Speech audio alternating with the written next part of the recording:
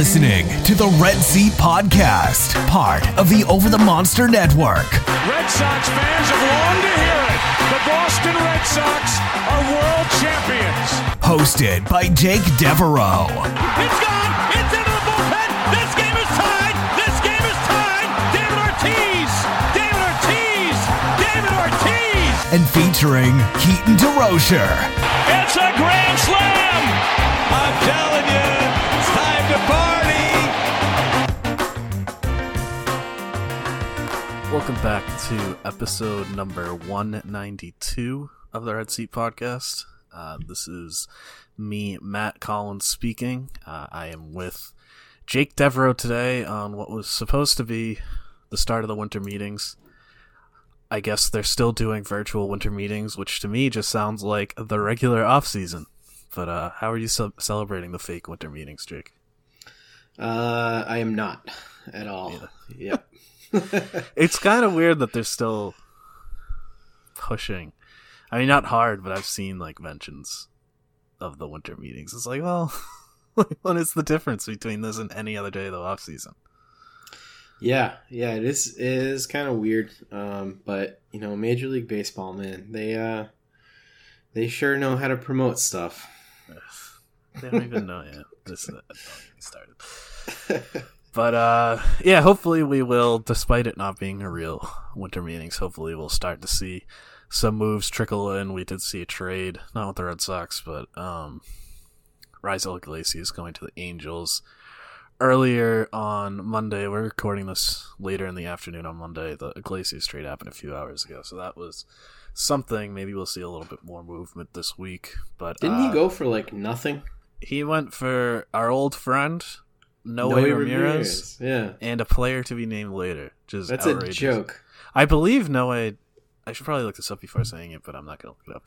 I think Noe Ramirez is older than Raisel Iglesias, which is strange to think about. Obviously, team control and all that, but yeah, that was that was what Raisel Iglesias cost. Plus, the Reds sent some money along with it too. It's just an outrageous thing. What world am I living in right now? Yeah. I haven't looked into the details. I don't know how much money it is. I just saw cash going to the Angels. Yeah, it's bizarre, but it's something. It's a little bit of movement. We haven't really seen much movement to this point in the off season. So, like I said, this week after the non-tender deadline last week, which we'll get to a little bit later, the people have been hoping that will open things up a little bit. So we'll see. But Red Sox haven't made any additions quite like Raisel Iglesias, but they've been a little mildly busy over the last week. A few transactions. We're going to start with the most recent one, which broke roughly 45 minutes before recording this. I say broke like it was some big news, like Ken Rosenthal is like blowing up our phones with it. They outrighted Yairo Munoz to AAA. Not really something anybody saw coming. Munoz obviously didn't really get to play much last year, but when he did, he looked good. He provided a energy that they hadn't really seen all year. Ability to play all over the field. Has an option left. He's only going to be 26 next year. Somehow went unclaimed on waivers. The Red Sox able to take him off the 40-man, and yeah, he's now in AAA. I guess we're still calling it Pawtucket, but I think after the new year it changes to Worcester. But, I mean, Munoz getting outrighted, it's surprising, right? We haven't even really had time to digest it ourselves, but, I mean, it's really the only word I can come up with is surprising.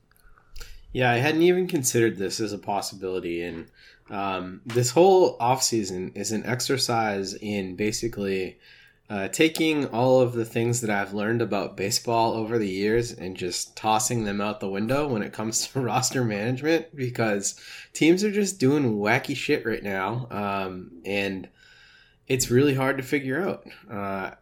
You know, the Yairo Munoz thing in particular is weird because this is the dude who just up and left Cardinals camp last year because he was upset with his role. So this doesn't seem like a great move here. I don't know what to expect out of this. Yeah, I have to imagine that that's a big reason why he went unclaimed.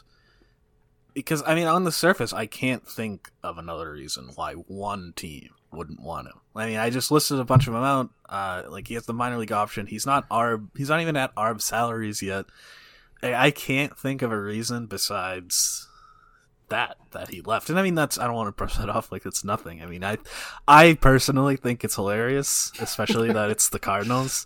But I could understand that if I'm building a baseball team, maybe if I'm not desperate for somebody like Yairo Munoz, I don't necessarily take that on. But yeah, I mean, it's definitely strange. And I mean, generally speaking, this would be considered a win for the Red Sox, from the Red Sox perspective, because they get the best of both worlds. They get to keep Yairo Munoz, and they can still have him on their bench next year. I mean, obviously nothing stops them from putting a player back on the 40-man roster, and now they have the open spot. But like you said, there's a guy who left the team for being mad about his role, and now he's getting taken off the 40-man. I mean, I think he still gets the same salary. I'm not entirely sure how that works, but it's just surprising, and I wonder what it signals, because they didn't have a full 40-man. They made another move late last week that we're going to get to after this. So with this move, their 40-man's at 38, so it's not like they were in desperate need of a move and they had to get rid of somebody, and that was what they did. So I'm wondering what you think. Like, there has to be a rationale behind clearing the spot. I'm wondering what you think that rationale is. Just pure speculation, it could be clearing a spot for a trade that is being talked about or maybe about to happen. I'm trying to think of other reasons why. Maybe an impending free agent signee that is about to happen. I mean, it portends another roster move, right? Clearing a roster spot of a guy who is good and seems to be, by most people's accounting, going to be part of this team next year. The only reason you do that is if you have another plan for that roster spot. And, the only reason you do that now is if you have a plan for that roster spot soon, I think. No. See, I don't think that's right. And that was where my mind went first, too. But it's also this weird game that front offices have to play, where if they are thinking that they want to do this at some point, part of the calculus they have to go through is, okay, when is going to be the best chance that I can put this guy on waivers that preferably I'd like to keep. Obviously, if I'm putting him on waivers, it's not the end of the world to me if I lose him, but I would like to keep. When can I do that where I have the best chance of him making it through? And I guess it would make sense to do that right before the Rule 5 draft, where, I mean, that's coming up on Thursday, and so teams probably are a little more hesitant to add a guy to their 40-man, especially somebody with maybe questionable makeup like Munoz might have after the whole Cardinals thing. So, I mean, that's just speculation on my part, but that would make sense to me. I mean, I'm not saying that there's not a move coming, because there very well could be, but I think that there is rationale to making this move if you are saying, okay, well, we're going to add, at some point through the offseason, even if it's not this week, we're going to add, say, 5 players. I'm just kind of throwing that number out there, but you need to clear those spots, and so you're looking at the guys you need to clear. You think, okay, Munoz might be one of the guys we're going to do. We might as well just do it right now because we have a good chance of having him clear waivers and keeping him anyway. Yeah, that's a good point. I hadn't really factored in the Rule 5 draft coming up, but yeah, that makes a whole lot of sense, because teams might be hoping for something better than Munoz coming for one of their roster spots. And, if you do this after the Rule 5, there's a good chance that if those teams cleared a spot and they missed out on their Rule 5 target, that this ends up being a backup plan for them. So I totally get that. That makes a lot of sense. And later in the offseason, too. I mean, say you wait until like late January. At that point, there's going to be a team or two that's missed out on their free agent targets or trade targets or whatever. And so at that point, they might be getting desperate. So it's more likely he gets claimed. But it's also worth mentioning, Chris Hatfield pointed this out. He is eligible for the Rule 5 draft. So there's actually a chance somebody could take him in the Rule 5 draft, but they didn't claim him on waivers. It would be a strange decision to change your mind like 3 days later in the Rule 5. Yeah.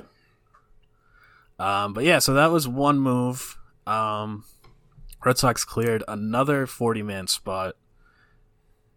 Actually, wait.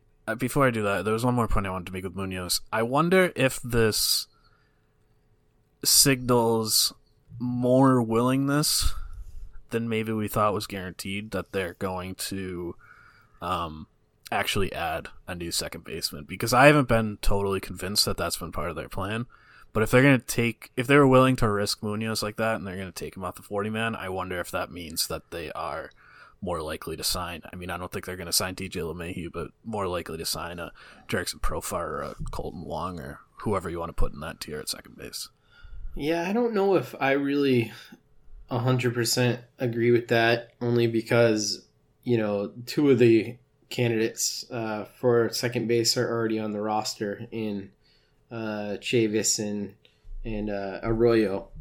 So I'm not sure that he would have ever been in the plans to play over them or be in a timeshare with those two players. It seems like they wanted to give Arroyo some run, so I don't know if I'm necessarily on board. Yeah, I think that's fair. I think Munoz is weirdly more of an outfielder on this roster, less because that's his skill set and more because they just don't have outfielders. Right. Yeah, I agree. All right, so that's enough on Munoz. So the other move they made to clear a roster spot was late last week. I think it was Friday. Days don't really matter anymore. But they traded Yoan Aybar to the Rockies for minor league infielder Christian Koss. We had talked a little bit leading up to the Rule 5 protection about Yoan Aybar. So I guess I made it pretty clear that I thought they might move on from Aybar. Are you surprised at all? I mean, I guess my surprise, I guess, would be that it came now rather than back then, but it always made sense that they would move on to me. No, I'm not surprised at all. I think that there's a good chance that this happened because the Rockies maybe were targeting him in Rule 5 and wanted to make sure they got their player. Well, he was on the 40-man already. Right, but if they wanted to make this move anyway, like let's just say they wanted him off the roster, okay, and they want to free up a spot, because clearly they're looking to free up spots if they're moving around guys like Munoz.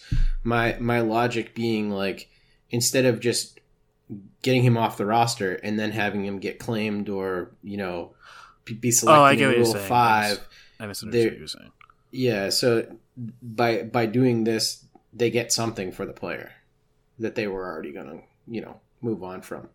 Because I think that spot would have been tough with Aybar where he is in his development, even though he is enticing, and I really like the starter set of tools there. I mean, he's kind of old for where he is developmentally, so it's hard to imagine that type of guy gets a shot with the Red Sox on the next good Red Sox team. Yeah, it's just, he got totally screwed this year.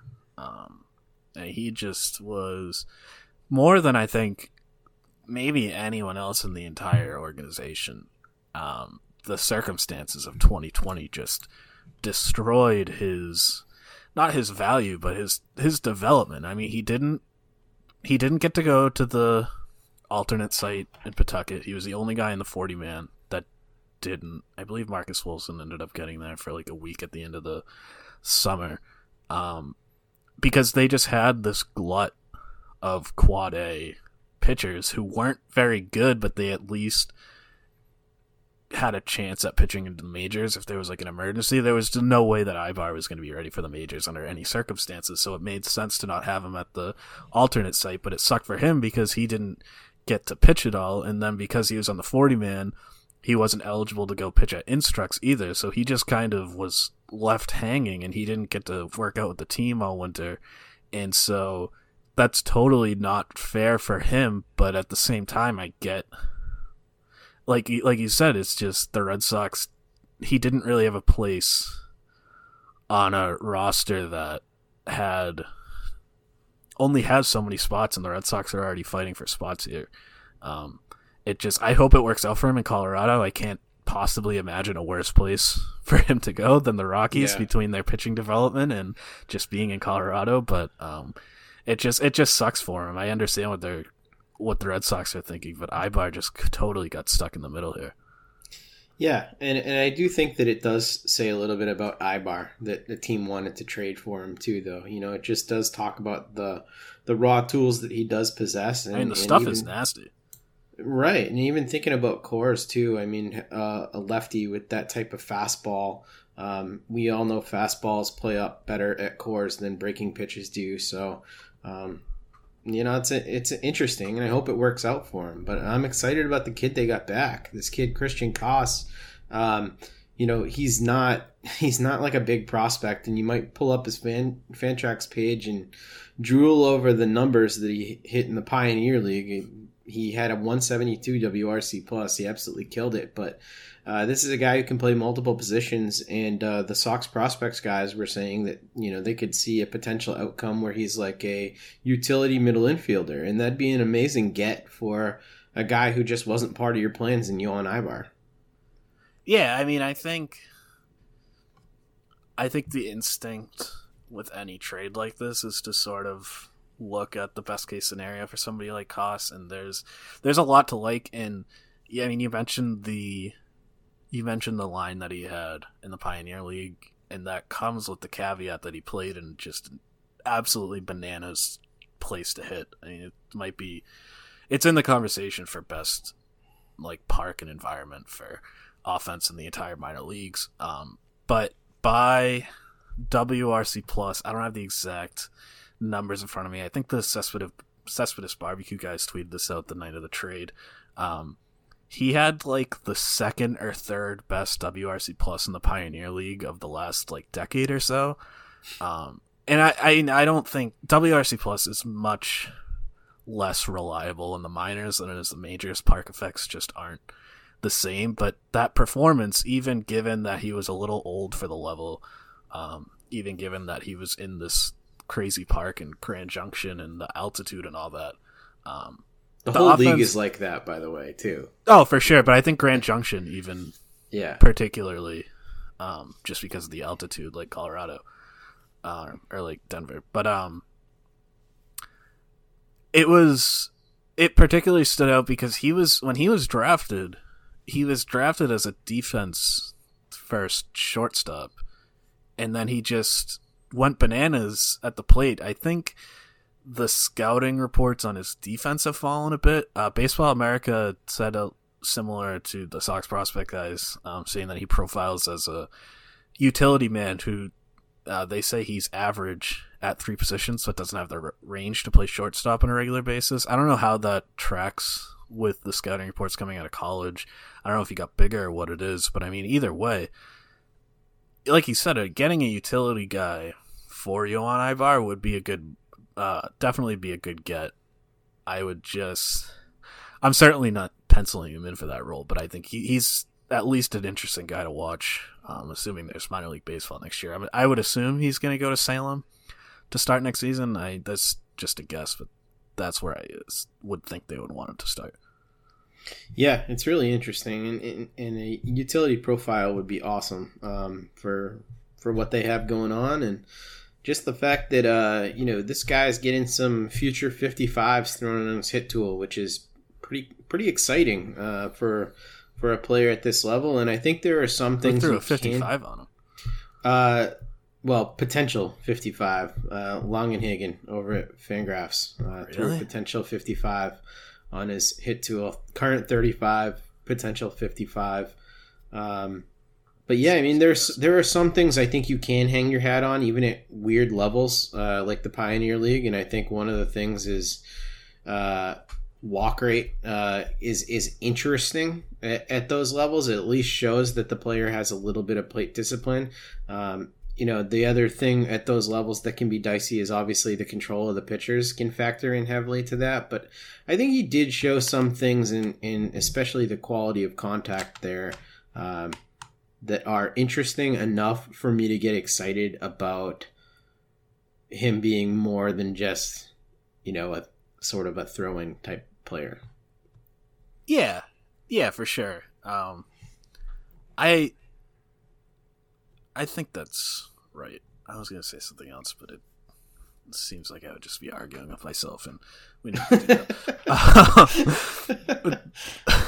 This is how my brain works in month 18 of quarantine or whatever we're on right now. But yeah, so that's Christian Koss. I don't really have anything else to say about Christian Koss. Do you? No, just good get. So when the Aybar move happened, this is before Munoz, that had opened up one 40-man spot. I think a lot of the focus kind of went to the Rule 5 draft and that the Red Sox could target someone in Rule 5 this year. That hasn't really been their MO, but of course they picked Jonathan Arauz last year, ended up keeping him all year. You think they're going to target somebody else this year? 100%. They're definitely going to take somebody, and I think that has a lot to do with their claim position. Right now, it is better than it usually is. So I believe that they will add somebody. And especially, I don't know, it just seems like Bloom is more willing to throw these darts than Dombrowski maybe was. I also think the roster has a big part to do with it. Bloom has had trash rosters, which is obviously not blaming him, but there's more open spots to play around with, whereas Dombrowski had a roster that was ready to go win divisions, and he didn't necessarily have time to have these flyers. But I do agree that they're going to pick someone. I'm expecting a pitcher this time around. I haven't really looked at who's available yet. That's a whole process that I have to go through, and I don't really know any of the names, but it just seems like they need so much pitching that it just feels like it makes sense that they'll just take a shot at some righty who throws 95 with the nasty slider who also walks like 18 batters per 9. Robinson Leaire. Exactly. Darwinson Hernandez from the right side. Yeah. Interesting. I think they'll take a pitcher too. So that, like we said, that is on Thursday. Always love the Rule 5 draft. It is a conference call. That's always fun to listen to. It's usually fun because it's the last day of the winter meetings and everybody the night before had been up drinking. And so it's like this hungover event, but that won't be the case this year. It's also just the cool thing about the Rule 5 draft. It's just one of the true oddities of baseball, that when you try and explain it to somebody who is, just a watcher of the other three major sports, they're just like, what the hell are you talking about right now? I wouldn't even... Nobody's ever asked me about the Rule 5 draft. I would just say, don't worry about it, to be honest with you. I mean, like, if this player ends up working out, I'll explain it to you, but there's a 99% chance they won't. Yeah. Michael it's Brantley, fun. I think, is like the best Rule 5 draft, or one of the best ever. This is the guy I always think of. I'm sure that someone over at MLB.com will have a very fun list of top Rule 5 picks before Thursday. Yeah, I'm sure they just recycle that every year. Yeah. Let's see. What else happened with the Red Sox? They lost Robert Stock on waivers. He was claimed by the Cubs. RIP to a real one on Twitter. Not RIP, he's still alive, but yeah, he's gone. I don't really... my only comment, I guess, on that would be that's a Red Sox pitcher that somebody else wanted, which is a little bit surprising. Yeah. And the remaining two guys who are still listed on the 40-man for relievers who are not currently projected for the Red Sox bullpen are Springs and Bizzardo. So your boy Springs lives another day on this roster, man. That is I still good think news he's for you. Through. Yeah. I mean, it's looking more and more likely every day. Yeah. But Stock was one of the ones we both talked about as a potential roster crunch victim, so that wasn't shocking. No, it made sense. All right, other than that, those are the real tangible moves that happened. Red Sox were involved in a couple of free agent rumors. Both of these were reported by John Morosi. John Morosi seems to have the in with the Red Sox interest. I'm not sure what that's about. First, his report was that they've shown some interest in Corey Kluber. So where are you on Kluber? Kluber's a really interesting name. What do you think about Kluber as a target? Just I'm really interested. So the Fangraphs projection on his salary was $12 million for a 1-year deal.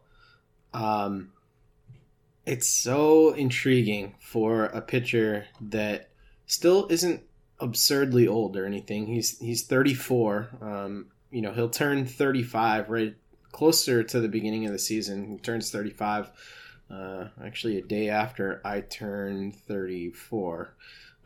So yeah, I'm aging myself here.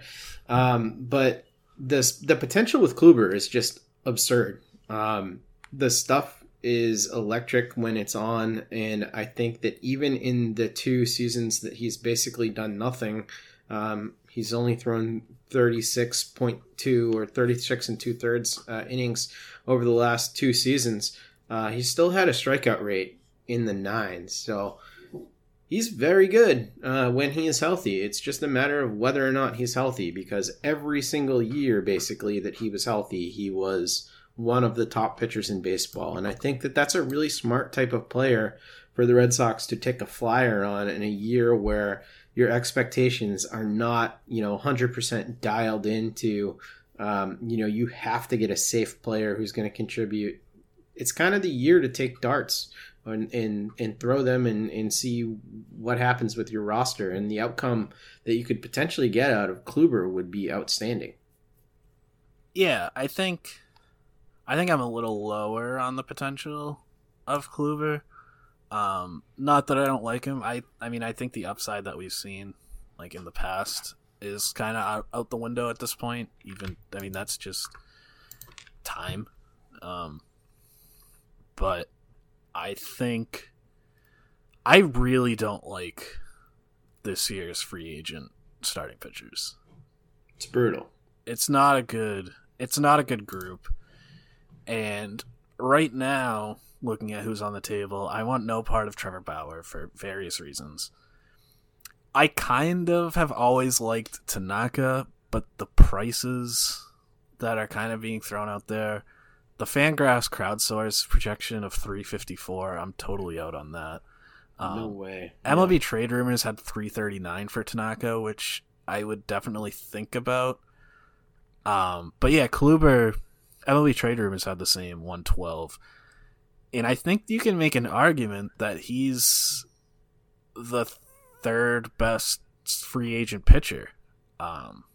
Probably 4th with Sagano from Japan being posted today.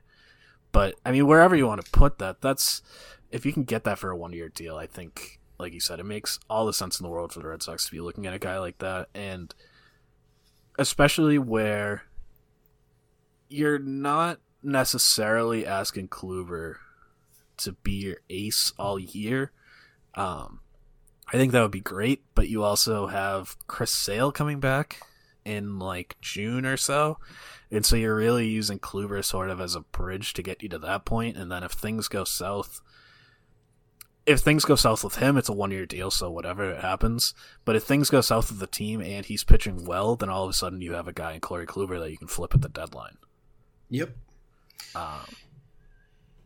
Yeah, or you can try and negotiate, a couple more years. Extension, yeah, for sure. Yeah, exactly. So, and it is worth noting with him that he makes his off-season home in Massachusetts. Winchester. Yeah, so that is interesting. I agree with you, Matt, that he's probably the 3rd best pitcher on this market. Actually, talent-wise, he might be the 2nd best pitcher on the market, just behind Bauer. I mean, we're not getting into this, but I think if you want to go crazy, and I'm not going here, but I don't think it's out of the question that he's better than Bauer on a 1-year basis. No, I totally agree. there are a bunch of guys out there who are intriguing 1-year flyers who the Red Sox could potentially take. And looking at the list, it's like, the Rich Hills and the J.A. Haps and maybe Paxton takes a 1-year show me deal. Well, pitches damn well at Fenway, man. He's fine, but he's interesting wouldn't be the word. He seems just like the steady option. Not really. To me. I think he's pretty safe, though, in terms of players like that. But, the potential outcome for Kluber just makes him way more interesting than all the other options out there. He is my favorite of these options just because of the potential.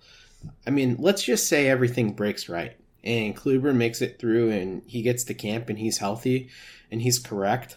And then by July, you have Kluber and Sale healthy at the top of your rotation. Hopefully Rodriguez too. And if Rodriguez is back, holy shit. All of a sudden you're talking about a Red Sox team with a bananas rotation, and they do have a sick lineup, especially if, Devers hits well and the outfield is okay and, JD bounces back a little bit. I mean, there's some serious potential in this team that none of the other pitchers that are out there can represent that type of potential outcome. It could be very 2013-ish, where a lot of things break right. That is fair, but I feel obliged to give the other side of that, where of course he gets hurt an inning into his season again, or 3 innings, whatever it was last year. It was 1 inning. And again, I do like Kluber, but I think there's an argument for somebody like Jose Quintana instead. No. Quintana is the polar opposite of Corey Kluber. Yeah. But that's the kind of the steady arm that you'd be getting. I think I like I said, I agree that Kluber would be the get, but there's much more downside. The floor is lower with Kluber than it is with Quintana.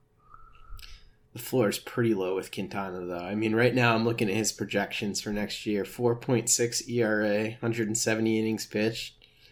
That's 170 innings pitched is the thing, though. Yeah, but you can't have it both ways, man. This is what you were telling me last year when I was like, oh, Martin Perez, innings pitched. And you were like, well, how good are those innings? Oh, this for is sure. The same thing. But I would also say that Quintana is a billion times better than Perez ever was. And like I said, I think Kluber is the move. I'm just saying that is the other side of the coin if you're looking for steady. Quintana, I think, would be the best option of the steady.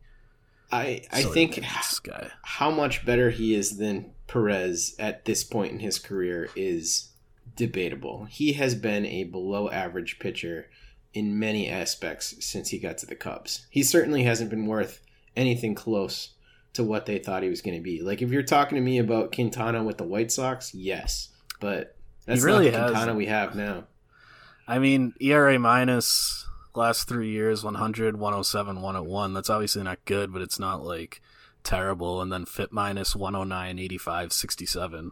You could throw out the 67 if you want, because that was 10 innings. But it's a little deceiving, though, because his home run to fly ball rate is what's been going bananas since he went to the Cubs. That's what going bananas around the league, though. I mean, he just happened to go to the Cubs at the time when the ball started getting juiced. I wouldn't feel confident in him under a 4.5 ERA on this team next year, coming to the AL East. I don't know that a 4.5 ERA. I mean, if we're talking, a league average ERA is what I would expect. That's a 4.5. That's just not worth it to me. Like, why would I pay a guy? What is he going to make? What's the projection on him? 8 to 10 million per? Yeah, Fangraphs says 210. I don't know what. I would do it. Yeah, I would probably go. I would go like 216. Yeah, I don't want any part of that. That's fine. We were talking about Kluber anyways. I don't know why I brought up Quintana. That one's on me. I actually didn't know that's how you felt about Quintana. I 100% would not have brought him up if I knew that was going to happen. Because I don't even really like Quintana that much. I'm like, totally I don't even know why I feel this strongly about Quintana, but I hate him. It's a little strange. I have a feeling it probably goes back to a fantasy issue that's maybe dug deep into your subconscious, what we don't call that. Yeah, but I think, like you were saying, I mean, the upside the upside of this Red Sox rotation is there. I think the chances of all that breaking, like you were saying, and plus, I mean, you could throw Nathan Eovaldi out there as well. We've seen Nathan Eovaldi be really good, but I mean, I would say the chances of all that happening simultaneously are 2%. I mean, it's just probably not going to happen, but I think when you're in a position like the Red Sox are, you probably play more for that 2% than somebody like Quintana, because you need more than somebody like Quintana or Porcello or whoever you want to put in as that sort of placeholder. Absolutely. Totally agree. And also just selfishly getting to watch Kluber, if he's correct, every 5 days in that slider would be money. Yeah, it would be pretty sweet. So the other guy that Morosi reported that the Red Sox had interest in was Eddie Rosario. Rosario was kind of a surprise non-tender. He was put on waivers before he was non-tendered, giving him a chance to have some team at least want to pay him ARB salary. Apparently nobody wanted to, which seems pretty wild. But the Red Sox are showing interest. I think the Rosario discussion leads to a much more interesting discussion with the Red Sox outfield as a whole, but I guess just to start, I mean, what do you think just about Rosario himself? I think he's a good baseball player. I think he gets kind of dogged by the advanced metrics for his defense. I don't think it's quite as bad as the metrics think it is. And I think that, he gets dinged for his OBP being like 315-ish, 310 over the course of his career. I'm looking at it now. But the dude has a lot of pluses. He is pretty durable. He hits for a lot of power. He's got a career 201 ISO, career 277 average, makes a good amount of contact. He's just not like super sexy in any of these new metrics, but he shows up to the ballpark and can hit, and he's shown that he can hit in the middle of a contending lineup over the last 3 years too with the Twins. So I like the player a lot, and I think it sucks that a guy like this is not able to, secure his job in a market like this. Yeah, he's in the worst place to be for a major league player right now, which is to be good but not great. Yeah. Yeah, I think I agree. I thought I was always sort of a high guy on Rosario. I've always liked Rosario, but the reaction to him getting non-tendered and nobody claiming him, honestly, I felt it was a little over the top even for me. And I say that as a guy, I think he should have been tendered. I think he should have been claimed and all that. Just felt like people were talking about him like it was like Juan Soto over here. I mean, he's good. Yeah, well, you don't often see guys who went 30 and 100. Felt like I saw more outrage about him than Brad Hand. Maybe I'm just misremembering, but I felt like Brad Hand was much more egregious than Rosario, especially since he's a pitcher. Yeah, I mean, Hand is just awesome. We're not talking about Brad Hand today, but I love Brad Hand. All right, so more specifically with the Red Sox in relation to Rosario, one of the big issues that I've seen people throw out with Rosario and the Red Sox is that it would lead them to having three lefties in their outfield. Is that something that concerns you? Yeah, it kind of is. I didn't think it would concern me at first, but then I started looking at the lineup, and it does concern me a little bit. I think that they would still be able to maintain good balance in the lineup if they had a lefty in instead of, I'm looking at it right now, instead of like Michael Chavis's right-handed bat. But I think that would be a lot of left-handed power on the team. And I'm not sure if you want all your power to be left-handed. You'd have Bogey, and you'd have to get a JD bounce back to have that right-handed power where you need it to be. Christian Vasquez has a little quiet pop. Bobby Dalbec is only a power hitter. Well, yeah, when he makes contact. Yeah, I mean that's literally what he does. But right. You're right. It doesn't always manifest itself. Yeah, I think in a vacuum, it's something that has to be considered. With Rosario specifically, I'm not sure it concerns me a ton. I don't really care about the power aspects about it, to be honest. If you can hit well, you can hit well. I don't really care how you do it.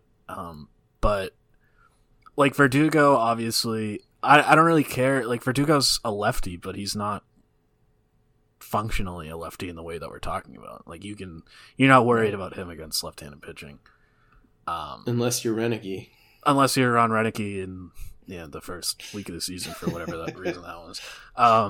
And with Rosario, I mean, Rosario has splits, but in his career he's got an 88 WRC plus against lefties. That's obviously not great, but I can live with that if that's the best option you can find for the outfield. And for reasons we'll get into in a second, I don't think it is. But just on its face, the lefty part doesn't concern me a ton, just because Benintendi would really be the only guy that I would be like, yeah, I don't want him in against lefties. Rosario, I probably would love to have another option, but at the end of the day, if he's in there, I could live with it. Yeah, I think it's just probably a lot to ask a team to go with that outfield configuration when you have Springer and Ozuna on the market, who are both strong right-handed hitting outfielders as well. Those are totally different. That's a totally different tier of. Oh, I completely agree. Completely agree with that. But then, even if you're not going to talk about a different tier, like if you're looking at Rosario and Dahl and Schwarber, who also got DFA or who also got non-tendered, those are both lefties too. So there's not like a whole ton of right-handed hitters just floating around out there right now. And that is one of the issues with this entire outfield mess. The other one is the defense. So say they sign Rosario or Dahl or Schwarber, whoever, but we're talking about Rosario just because that was the report. How do you align the outfield if you can't, and let's just say they can't work out a trade with Benintendi? Is it possible? Not ideally. I mean, there's no ideal situation in that point, right? I think your best option if you sign Rosario is to put Rosario in right and move Verdugo to center and then keep Benny in left, because Benny just doesn't have the arm for right field. And I don't think either of those players can play center field. But if you're able to get Dahl, I think Dahl becomes your center fielder right away, because he can actually play the position at a semi-average level. If you get Schwarber, you're totally screwed, because he is definitely a DH. Yeah, I don't see any way this works. I mean, it's just, the more I think about this outfield situation, the more I think either Benintendi has to be traded or they have to just sign a center fielder. JJ. Yeah, I mean, there's sort of only three. I guess I'm not as confident in Dahl as a center fielder as you, but I will defer to you on that one, because I admittedly have not seen a lot of David Dahl. I've never even really considered him as center fielder. Maybe he could stick there, so maybe you can throw him in there, but there's really not a lot of center fielders out there. There's George Springer, who I think you can stick in center field for now, but I think that move is coming soon. There's Jackie Bradley Jr., and then there's like Kevin Pillar. And it's not great, but I don't think that there's a trade out there for Benintendi either. It's just, this outfield has gone downhill so fast, and I don't know how you move the pieces, because I do think Alex Verdugo can play center field. I don't know if I'm right about that, but I would be willing to give that a shot. The only issue is then I need a good right fielder, because I need a good right fielder at Fenway, and there's no good right fielders that I like out there either. It's like Hunter Renfroe, who I really don't like. I know other people like Renfroe. I'm low on Renfroe. I don't like him either. Mazzara, who, I said this on Twitter, I know Nomar Mazzara isn't good, but if they signed him, I would totally talk myself into that potential. But, I mean, it's not a smart move. It's just my own personal blind spot. So, to me, there are only two options for center field. I think you either go out and you re-sign Jackie Bradley Jr. or you sign Albert Almora. Man, that sucks. Almora is not an everyday player. but he's a righty. Yeah, okay, and he can play defense, and he doesn't screw with the development of Verdugo. I think it's a lot to ask. You had Verdugo come in and play right field at Fenway, which is a difficult position, and he hit well, and he hit at the top of the lineup, and now he's going to come in his second year with the team, and you're like, hey, buddy, go move over to center field. I just think that's a lot to expect from a player whose production you really need to rely on next year. I don't think I agree with that.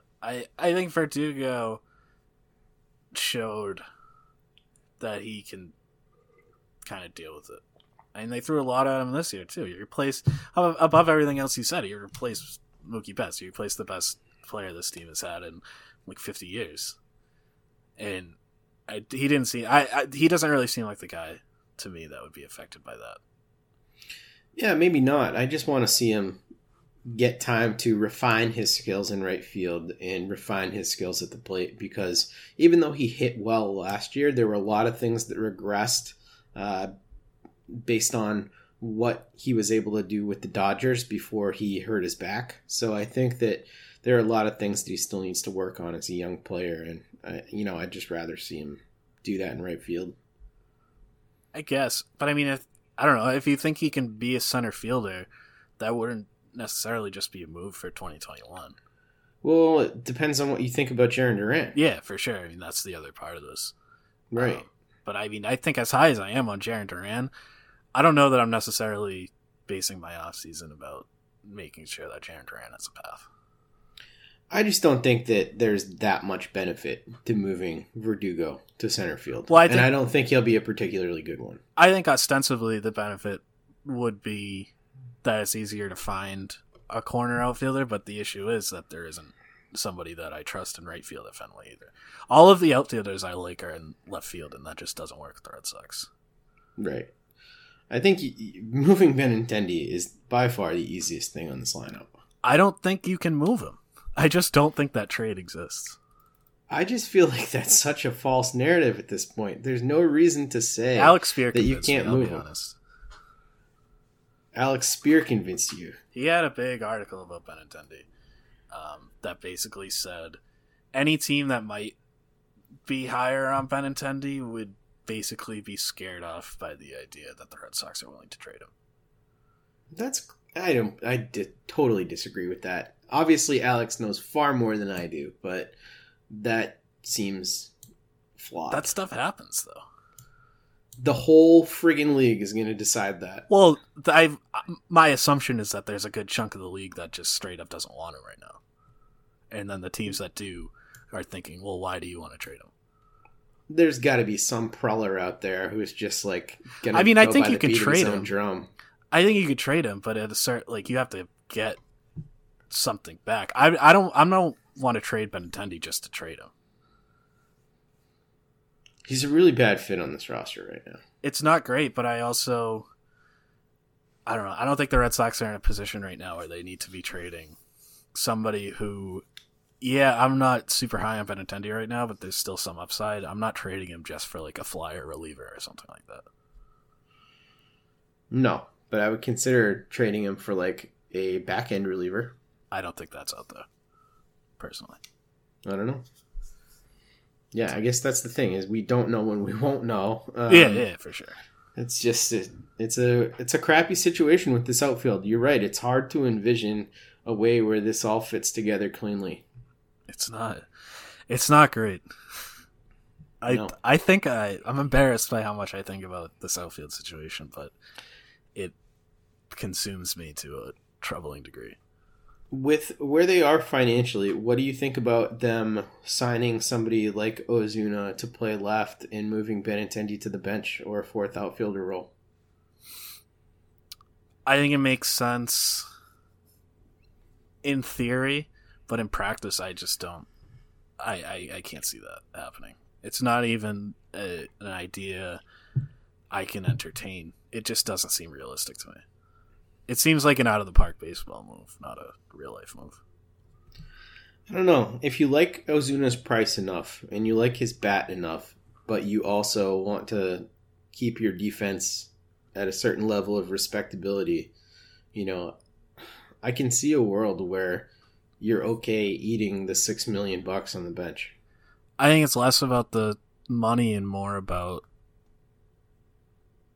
I think there's people that still believe in Benintendi in the organization, and it seems like a waste of talent and not resources in terms of like what you've already put into him. I don't know. I can't think of how to articulate this, and I don't even necessarily think it's smart. I just think this is how this stuff works, and I can't see a realistic scenario where that happens.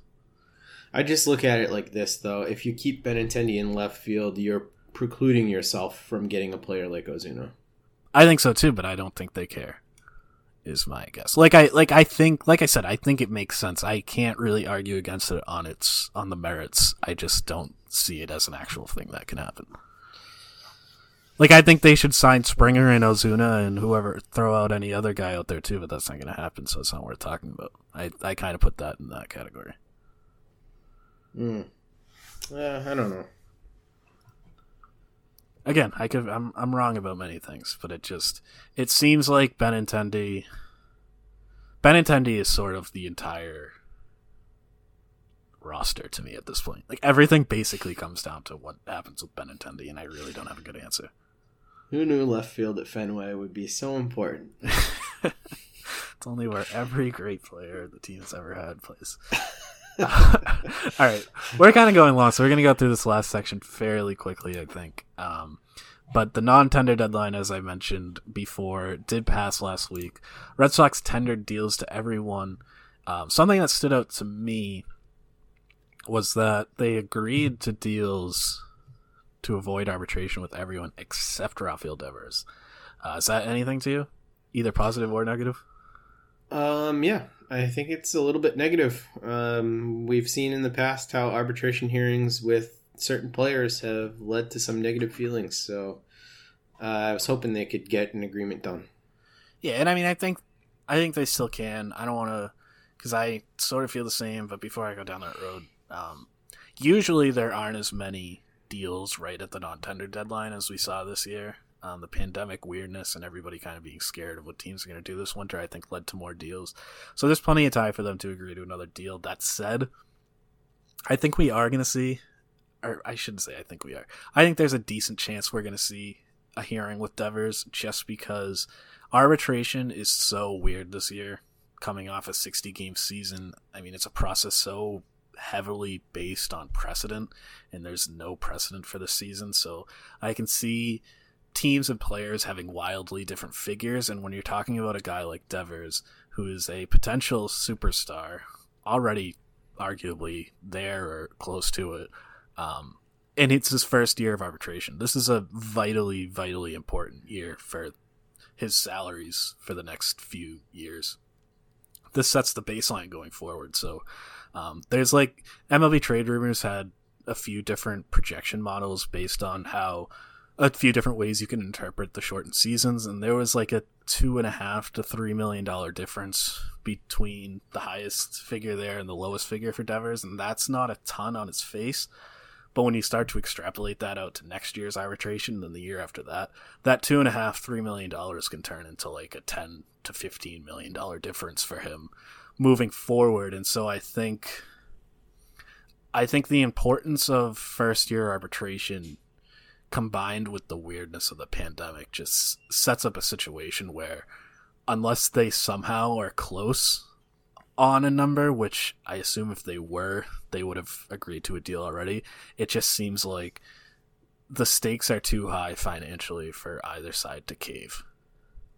Yeah, I totally agree. And I can see this happening a couple different ways. So if the Red Sox win the arbitration and they get him at a figure that is more indicative of the defense that he played last year, and that's sort of factored into this, and they get him at a good number for the Red Sox, I think that actually will open up the discussions for the Red Sox to have a little bit more leverage in negotiations for a contract extension, buying him out of his remaining ARB years, and then, giving him some sort of much better figure, buying out those ARB years and then a bunch of free agent years. But I think if he comes in at his number, at a higher number, he's probably a little bit more likely to continue to ride out ARB years and bet on himself.